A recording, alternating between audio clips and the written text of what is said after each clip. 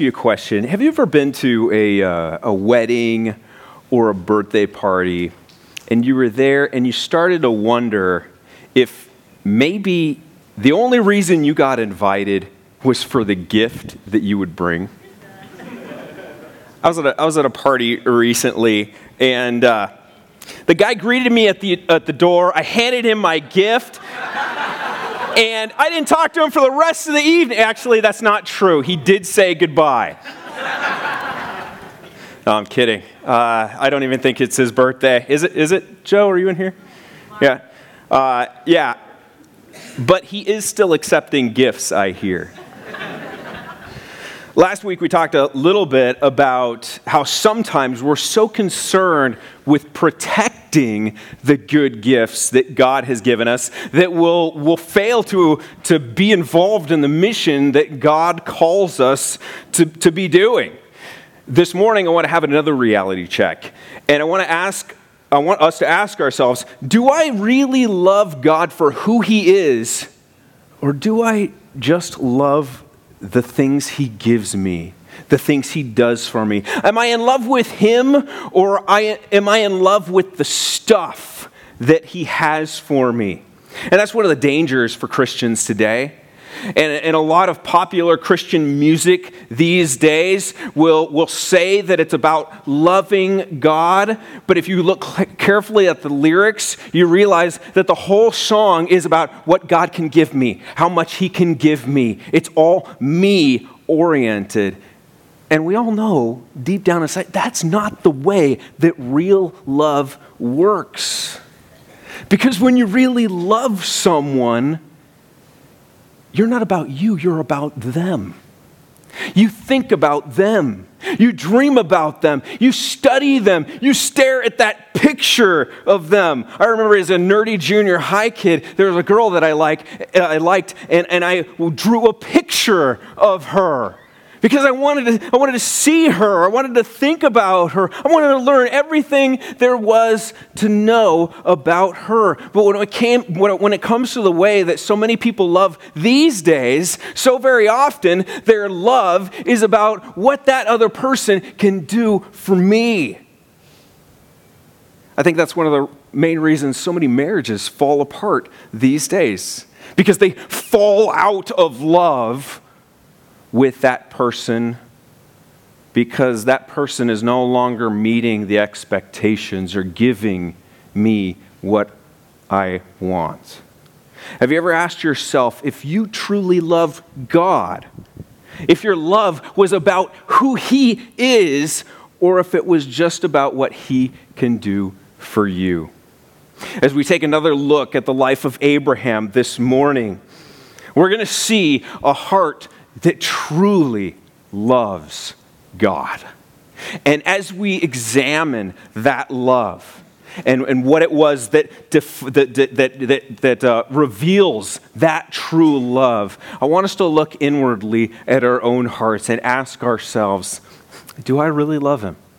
Do I really love Him? So you have your Bibles or maybe on your phones, Genesis chapter 22. We're going to kind of look at the whole passage today, but I'll just read to you the first 12 verses or so. Would you stand with me as we read from God's good word? It says this in verse 1. After these things, God tested Abraham and said to him, Abraham. And he said, here I am.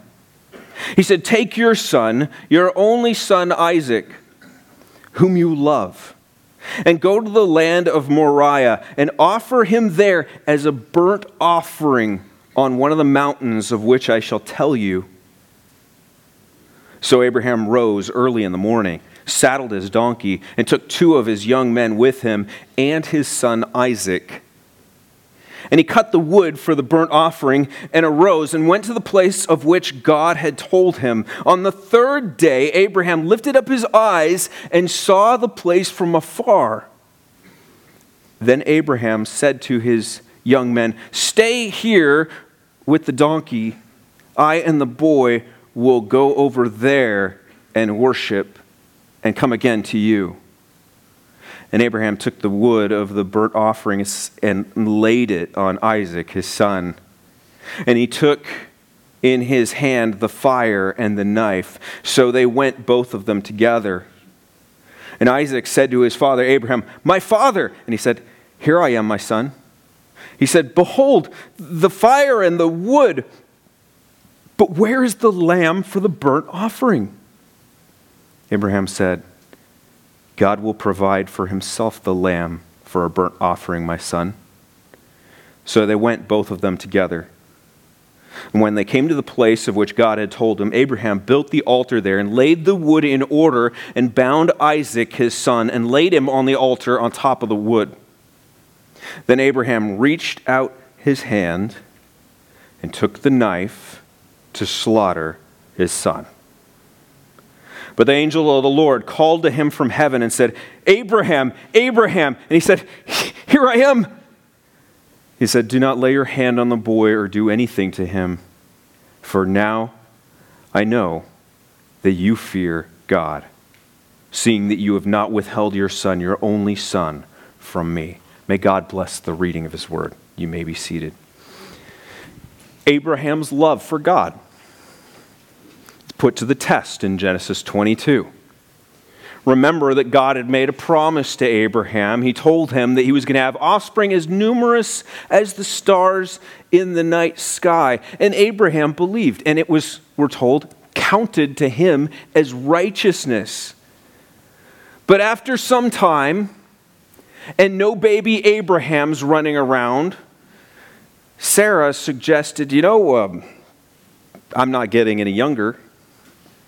Maybe you should try helping God out a little bit here, because it seems like he's having a tough time getting started making his promise come true. Why don't you spend some time, some quality time with my servant girl? And that's exactly what he does. He wanted to make the promise come true so desperately that he took matters into his own hands, and a boy named Ishmael is born. And sadly, it's a decision that it brought jealousy, it brought bitterness, it brought pain. And yet God comes through on his promises, doesn't he? 14 years later, Isaac was born to Sarah. She was now 90 years old. Talk about a miracle baby. This whole thing was crazy. In fact, we noted a little while back, it was laughable. God had been good. What an incredible gift that had been given. And what an incredible time in Abraham's life. He was 100 years old, we're told. And once again, God had proved his love and faithfulness to this man. But now the time had come for Abraham to prove his love and devotion to God. It was time for God to ask, do you love me more than anything else, more than this incredible gift that I have given you? Let's take a look at the evidence for Abraham's love for God. 5 things this morning. First of all, Abraham was eager to respond to God's voice. Take a look at verse 1 again. After these things, God tested Abraham and said to him, "Abraham," and he said, "Here I am."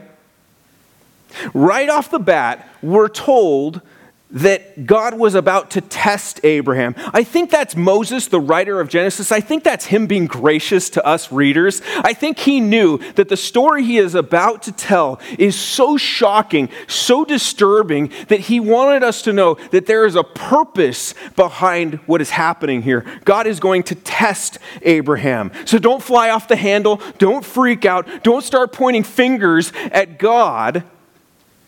We're given a heads up. Abraham was not given a heads up. And isn't that the way it is with so many tests that come into our lives, so many difficult things that come into our lives? We're not given a heads up. Now, Abraham, he was known by God and he knew God. He walked with God for some time. He actually knew God's voice when he heard it. And when he heard God's voice here, immediately he responds, "Here I am. I'm here." John Calvin writes, "It was as if he said, whatever God is pleased to command, I'm perfectly ready to do."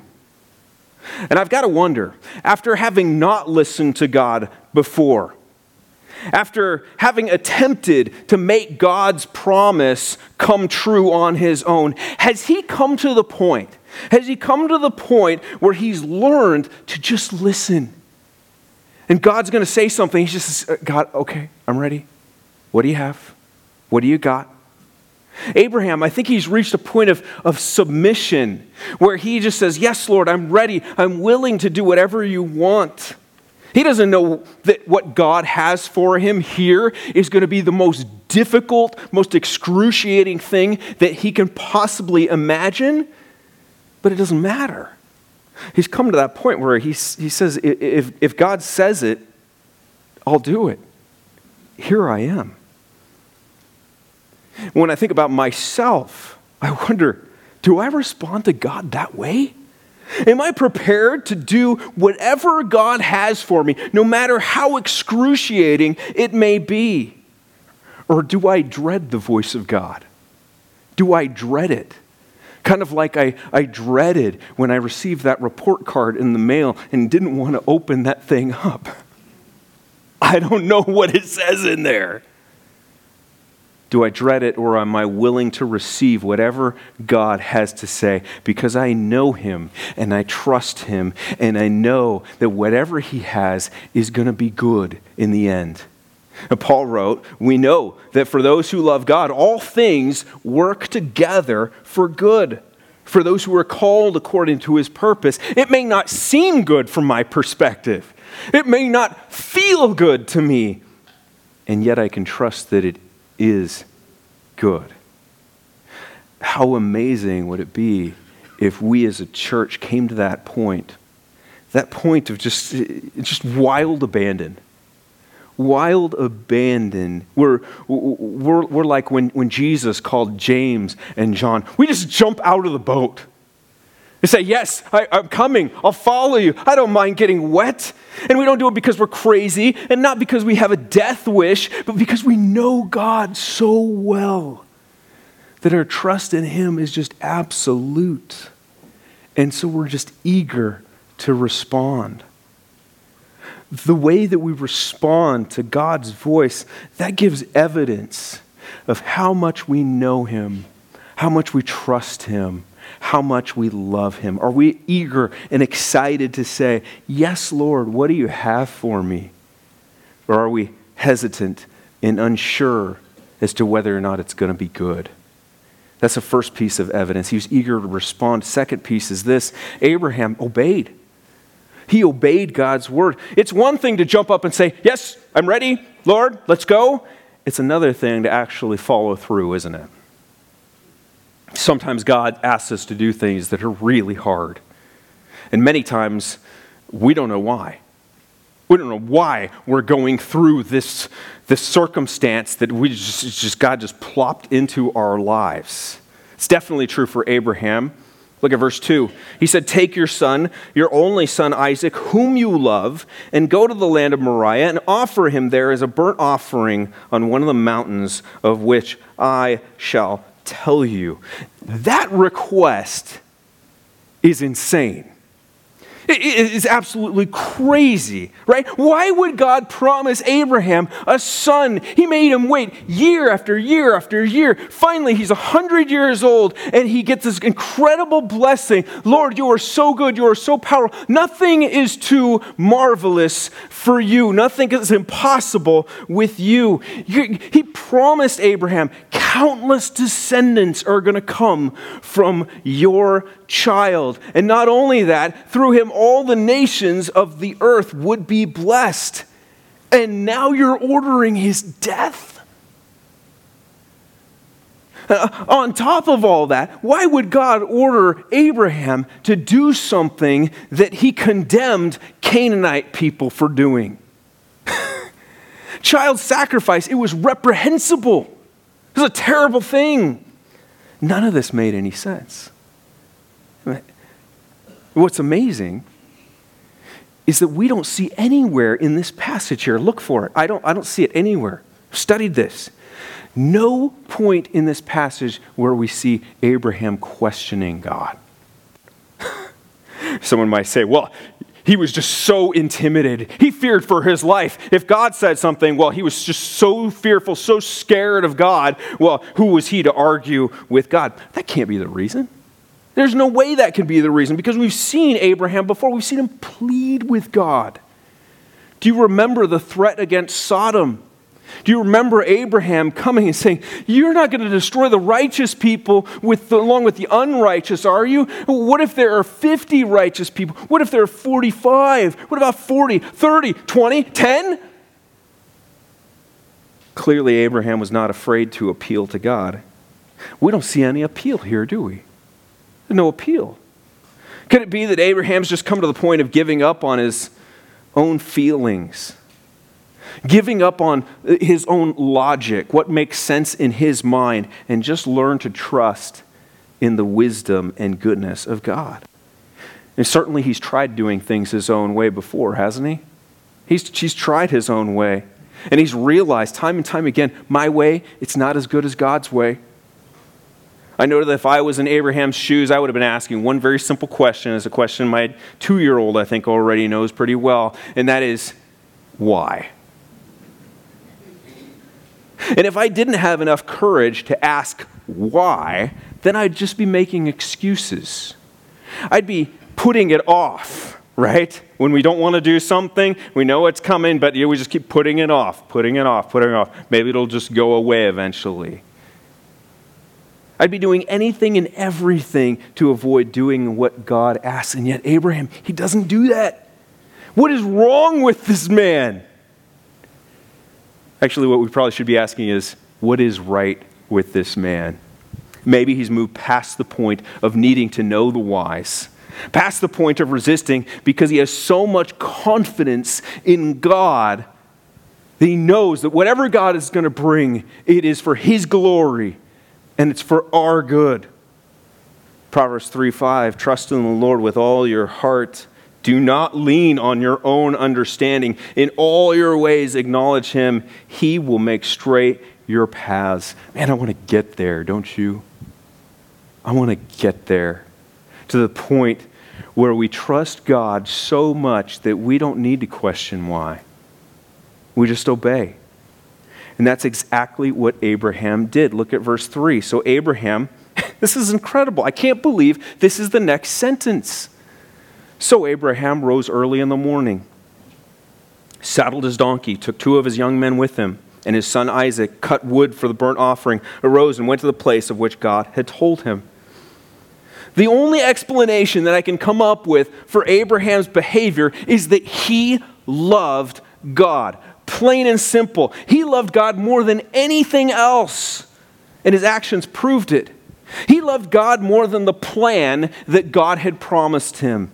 He had come to that point. He loved God more than the pride and joy of having this son. He loved God, think about this, he loved God more than his relationship with his wife. Can you imagine coming home after a trip like this and having to explain why Isaac isn't with you? And just in case we think Abraham just didn't even think at all, maybe he just quickly responded and then thought about it later, it kind of acted without thinking. Check out verse 4. Verse 4 says, on the 3rd day, Abraham lifted up his eyes and saw the place from afar. The journey to the land of Moriah was 3 days. Those days must have been excruciating. Can you imagine how many times Abraham must have counted the cost? Really? He really wants me to do this? Is it possible? I thought this God was good. How could it be? But he loved God, so he obeyed. Our obedience to God's commands is evidence of our love for him. Jesus said it a couple times, didn't he? He said in John 14, if you love me, well, you'll keep my commandments. That's what you do.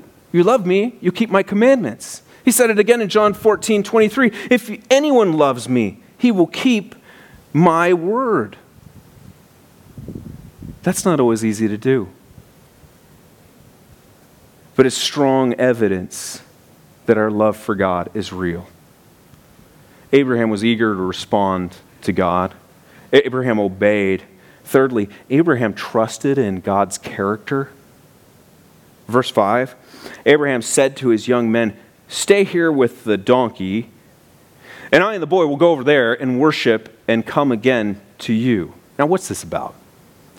Could it be that Abraham was trying to fake God out? He's going to get sneaky here, and he's got an escape route planned. He had planned escape routes in his past, remember? Ways to get around danger, to avoid situations he didn't want to find himself in. Is that what he's doing? He's trying to pull this last-minute kind of sneaky move. All right, you guys stay here. Isaac and I, we're going to go over here. We'll come back, but we're just going to go over here for a little while. No. Abraham knew God well enough to know that he can't escape God's plans. He can't pull anything over on God, but he also knew that when God made a promise, God's going to follow through with it. And God had promised him that Abraham was going to have descendants like the stars in the sky, and that through Isaac all the nations would be blessed. So Abraham, because he trusted in God's character, he knew God's going to come through on that promise. Somehow, some way, he's going to make it happen.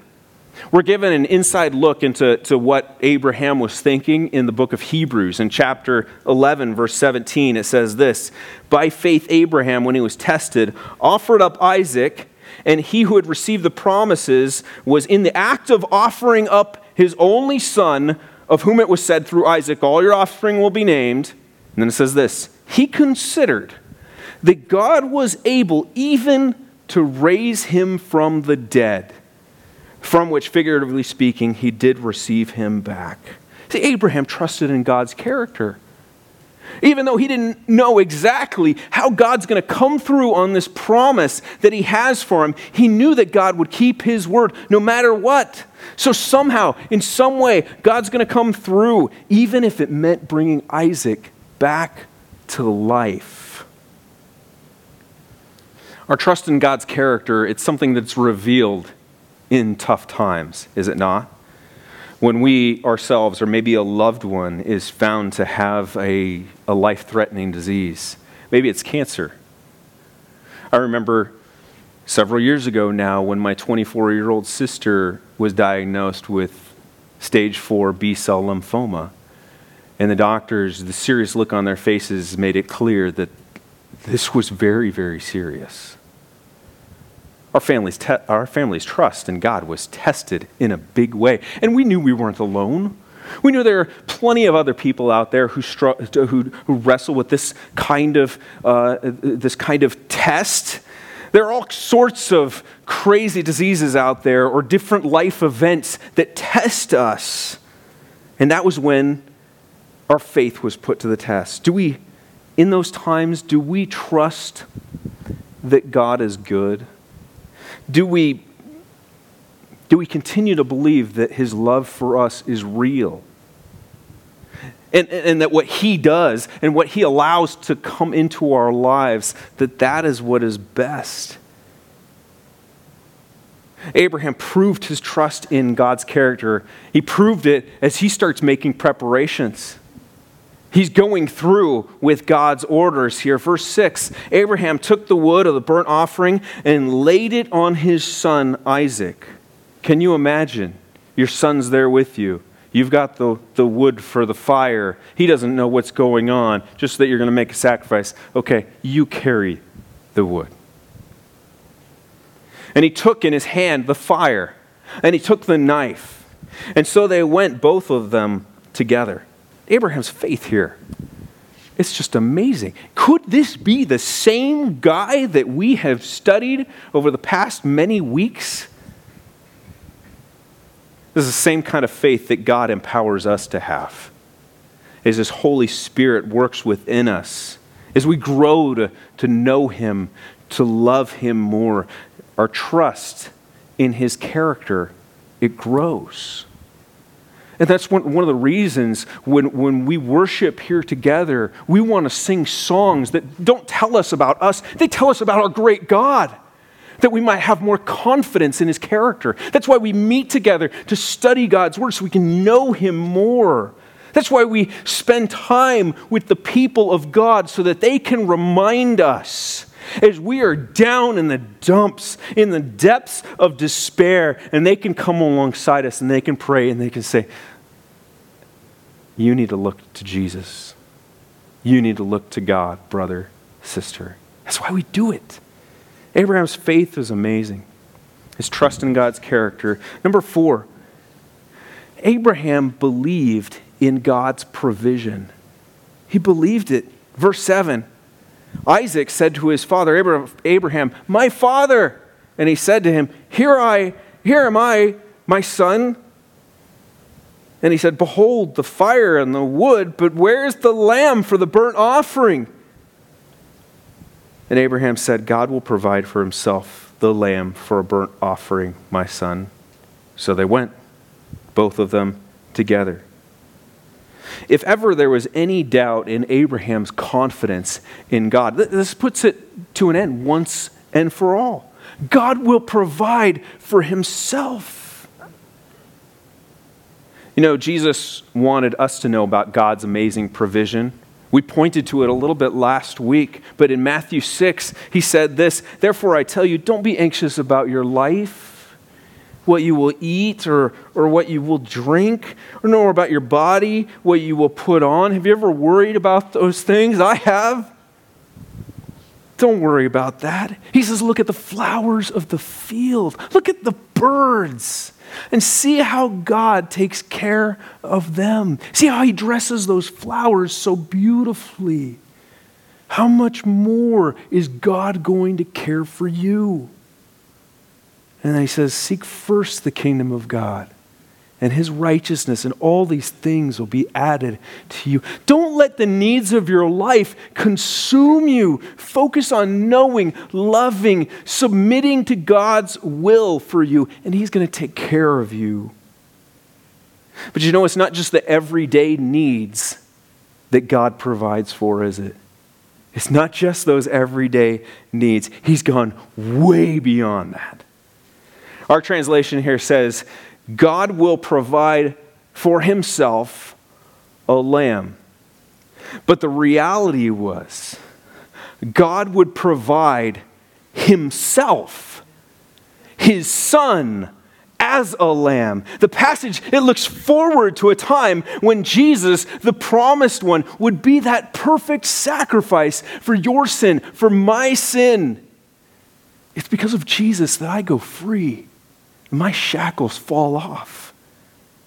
He was my substitute. He died the death that I should have died. By his stripes, his wounds, I am healed. And yours are healed if your faith is in him.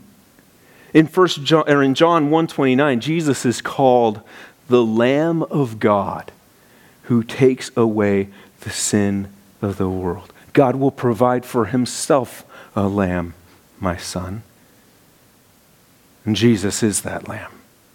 Revelation 5:6, John says, then I saw a lamb. This is after everything is over. Then I saw a lamb looking as if he had been slain, standing in the center of the throne. He's talking about Jesus, the lamb who was slain in our place, now in glory. Jesus is the once and for all Lamb of God. In a very real and true sense, the lamb was provided by God and for God, because God sent his son on a mission to satisfy his own wrath. The reality is, when we sinned, the wrath of God was kindled. It was stirred up. And because God is perfectly just and must judge sin, he must deal with it. He can't just get over it. He can't just simmer down as time goes on. No. Sin has to be paid for. That's what a just judge does. So God provides for that need for justice. For his own anger, his wrath against sin, he provides for it himself by sending Jesus to die in our place. That's the amazing thing about this good news. That's why we get so worked up about this good news, because the good news is that I should have suffered, I should have paid, I should have had justice carried out on me. But God provided a lamb in my place, that justice might be satisfied. There's a fancy word to describe that. It's called propitiation. The satisfaction of God's kindled anger against sin. Jesus took that on himself and paid for it on the cross for you and for me. Just as Abraham trusted that God would provide a lamb, God has provided for you. He's provided for me. Abraham demonstrated his love for God as he trusted in God's provision. And our love for God, it's demonstrated as we trust in Jesus, whom God provided for us. Our trust in Jesus Christ, that sacrificial lamb, that's evidence of our love for him. Have you placed your trust in Jesus? One last piece of evidence. Abraham puts God first.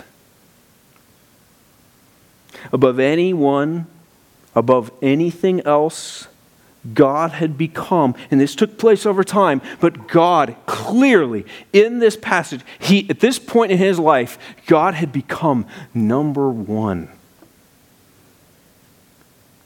Abraham loved Isaac. I mean, how could you not love this boy that you waited for so long? He loved him. Our passage, it tells us right at the beginning, he loved him. Isaac must have been a treasure. But there was someone else in Abraham's life that was loved more. God came first. Verse 9. They came to the place of which God had told him. Abraham built the altar there and laid the wood in order and bound Isaac his son. Picture this in your minds. Laid him on the altar on top of the wood. Then Abraham, he had to be trembling. There's no other way this could have happened. Reached out his hand and took the knife to slaughter his son. The fact that Isaac goes along with this just amazes me. The Bible doesn't tell us exactly how old Isaac was at this point, but most scholars place him somewhere in his 20s. It's probably safe to say that Isaac could have very easily, even if he was 15, could have very easily overpowered his elderly father.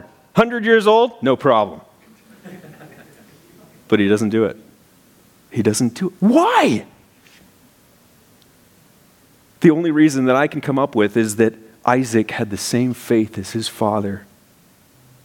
He had incredible confidence in God as well. You see, I don't think that Abraham, this man of God, this man of faith, I don't think he kept his faith private.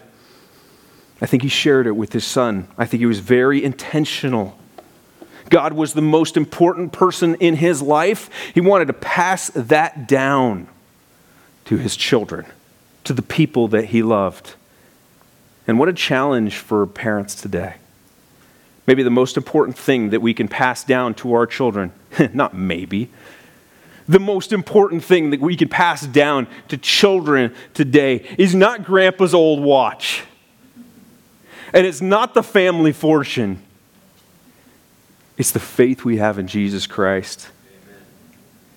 In the 22 years I served in student ministry, the thing that I saw that had the greatest impact in discipling young people, it wasn't the sermons that I gave, not by a long shot. And it wasn't the great events that we put on. Actually, it didn't have anything to do with me. It was the parents who were committed to pouring the love of God that they had into their children. That was it. God was first in their homes, and their kids knew it. Is God first in your life? Do your children know it? They're watching you. Does your life tell them that there is no one that matters more than God to you? Or is your life communicating to them? And this goes for grandparents too. Is your life telling them that God is just an accessory to make your life better? Finishing up verse 11. But the angel of the Lord called to him from heaven and said, Abraham, Abraham. And he said, Here I am. He said, Do not lay your hand on the boy or do anything to him, for now I know that you fear God, seeing that you have not withheld your son, your only son, from me. And God takes Abraham right to the edge, doesn't he? Right to the edge. And Abraham had to commit. It wasn't enough to just make that journey. It wasn't enough to build up the altar. It wasn't enough to even lay Isaac down on that altar. He had the knife in his hands, ready to go. Evidently, Abraham was ready to do what God had asked him to do. And that's when God says, Abraham, Abraham. And once again, Abraham simply answers, Here I am. Lord, I'm ready for whatever you desire. And God says, Do not lay your hand on the boy. Can you imagine the relief? Tears, for sure. Probably gasps for air. Uncontrollable sobs. This man whose faith in God, who had taken him right to the edge, and it's finally over. God didn't change his mind at the last minute. God didn't all of a sudden realize, oh, this is not a good thing that I am making this man of faith do. No. It was a test. It was a test. A chance for Abraham to prove his love and devotion to God. We already saw how many times Abraham failed to trust in God. This is almost a chance for Abraham to redeem yourself here. But really, I think it's a testimony to how God had worked in this man's life and built up confidence in himself in such a tremendous way. It gives glory to God. Abraham's at a point where he's not merely a lover of the good gifts that God had given him. He loves God himself more than anything else. He says, Now I know that you fear God. And then God gives him this incredible picture of the great blessing that would one day come from him. There in the thicket, caught in the thicket, was the ram that could be sacrificed in Isaac's place, just as Jesus would one day be sacrificed in our place. Evidence of Abraham's love for God. It can be seen in his eagerness to respond to God's voice, his obedience to God's word, his trust in God's character, his belief in God's provision, even his willingness to put God first. What evidence is there of your love for God? Do we really love him? Or are there things that we have in our lives that we are gripping onto so tightly, things that we just aren't willing to give up for him? Maybe it's an addiction. Maybe it's some type of sinful behavior. Maybe it's pornography. Maybe it's a drug. Maybe it's this relationship that you have with your boyfriend or girlfriend, and you just gotta enjoy each other to the max, no matter what God says. Maybe it's shopping. Maybe it's gambling. I don't know. Maybe it's the way you use your time. And we've allowed ourselves to become so busy. It's so easy to get so busy these days that we don't have any time to spend with God or talk with him in prayer. We're too busy. We're too busy working. We're too busy working out. We're too busy seeking entertainment for ourselves. Or maybe we're too busy out there doing good. We feel so good when we do good to others, and we're so busy doing that we haven't even time for God himself in our daily routine. Maybe it's money. Maybe we're slaves to it, can't get enough of it, need more of it, constantly worried about it. Maybe for some of us, it's just unforgiveness. Some people have hurt us, and they've hurt us deeply. We just don't want to let go of that anger. Can't let go of that bitterness. Whatever it may be, it's vitally important that we lay it before the cross of Christ this morning and say, God, help me to give this up and help me to put you first. And that may not be a one-time thing. It may be something that we do daily. And you wrestle with the same temptation to grip tightly to this every single day of your life. And each morning you say, Lord, give me the strength, give me the grace to let go. Do we love him? I think the answer for me is not as much as I should. Not as much as I want to. May the cry of our hearts be to know him more, to love him more, to love him above all others. And may we long for the day that we will someday see him face to face. A.W. Tozer, a prayer at the end of the first chapter in his book, The Pursuit of God, he says it better than I ever could. Listen to this. Oh God, I have tasted thy goodness. It has both satisfied me and made me thirsty for more. I'm painfully conscious of my need for further grace. I'm ashamed of my lack of desire. Oh God, the triune God, I want to want thee. I long to be filled with longing. I thirst to be made more thirsty still. Show me thy glory, I pray thee, that so I may know thee indeed.